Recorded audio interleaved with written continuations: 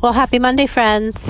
It's December 20th, and there is a particular urgency that's going on in the world, and that urgency is just an illusion. I'm sitting here between Trader Joe's and TJ Maxx. I'm one of those women who gets here when the store opens and leaves 15 minutes later. Why? Because I have a list, it's short, I'm in and I'm out, especially during this urgent week. And what I wanted to say to you this morning is, can you find a time today to not be so urgent? We rush around, especially the last 5 days before Christmas and the New Year, thinking, oh my goodness, I forgot Uncle Joe and Auntie this and cousin that. And really, it's just our own illusion of things that we feel we have to do. Really, all we need to do is be good to ourselves and stay out of the whirlwind of urgency. This morning I woke up, as I always do, quite early, and I said to myself, I've had it with looking at my dining room table, which was sort of Christmas, Santa shop, and then it became kind of an art shop, and then it just became a chaotic mess. And I went to bed and I said to myself, the first thing I'm going to do in the morning after I meditate is I'm clearing that table off. I'm getting rid of things. I'm putting things back where they belong, and that will make me feel a lot better. And it did. So what I want to invite you to do today for yourself, for your business, for your family, for your well-being, is find one thing you can do today to help yourself out of a state of either panic, stress, or urgency. And it might be like me, clearing off your dining room table. Or maybe you need to clean out the fridge. Or maybe you just need to get some laundry folded that you haven't.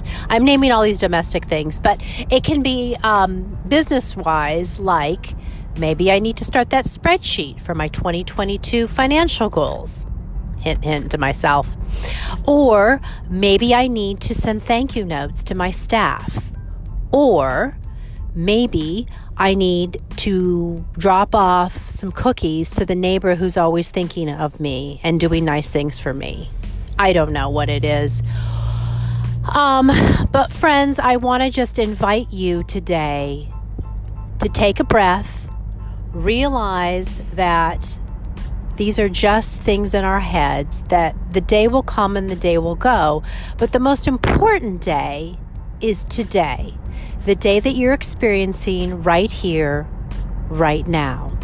And I'm going to leave you again with a question that you may want to write down and journal about, or just keep in your head today while you're going about your business, the business of life. And that is, what beautiful thing can I do for myself today to keep me out of urgency? All right, friends, have a great day, and I'll see you soon.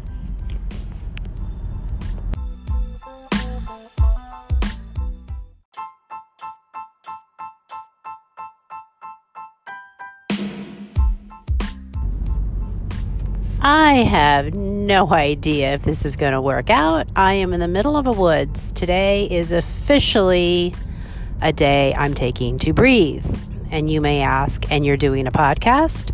Well, yes, because I would like to share with all of you guys how I'm going to breathe. And that is, I'm out here in the woods in Massachusetts, and I'm just enjoying the day, the sun, out of routine, out of rituals, having an adventure. What I want to talk today to you guys about is learning how to pace yourselves. When I was 20, I started my training for my first marathon, and woo, was that a lot. I had to learn how to pace myself. My dad was my coach, and I had been running for about 5 years, and I was ready to really do the big one. I had seen him run the Palos Verdes Marathon several times, and I thought, I can do this too. So I learned to pace myself, and I did finish, not the Palos Verdes, but the LA Marathon, and I did it 2 times, and then I went on to finish and complete the Marine Corps Marathon in Washington, D.C. So I have a pretty good track record of learning how to pace myself. One thing I want to mention is that in life, sometimes we get thrown, and it takes time to get back on track and learn how to trust ourselves again when we lose footing. And I use my own life as an example. I guess for the last 8 years, I have been learning how to repace myself through meditation, through yoga practice, through my creativity, through all sorts of things. I've been learning how to trust the process and trust myself in building a new life for myself. So friends, I ask you to be patient with yourselves wherever you are, and learn how to pace yourself one step at a time. Write it down if you need to. What are you going to do? How to pace yourselves. Now, before I end this, and I know it's really fast, but I am on my day off to breathe.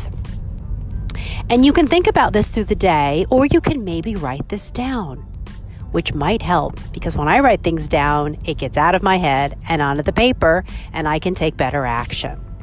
Can you write down 3 ways, very concrete, on how you're going to pace yourself in 2022?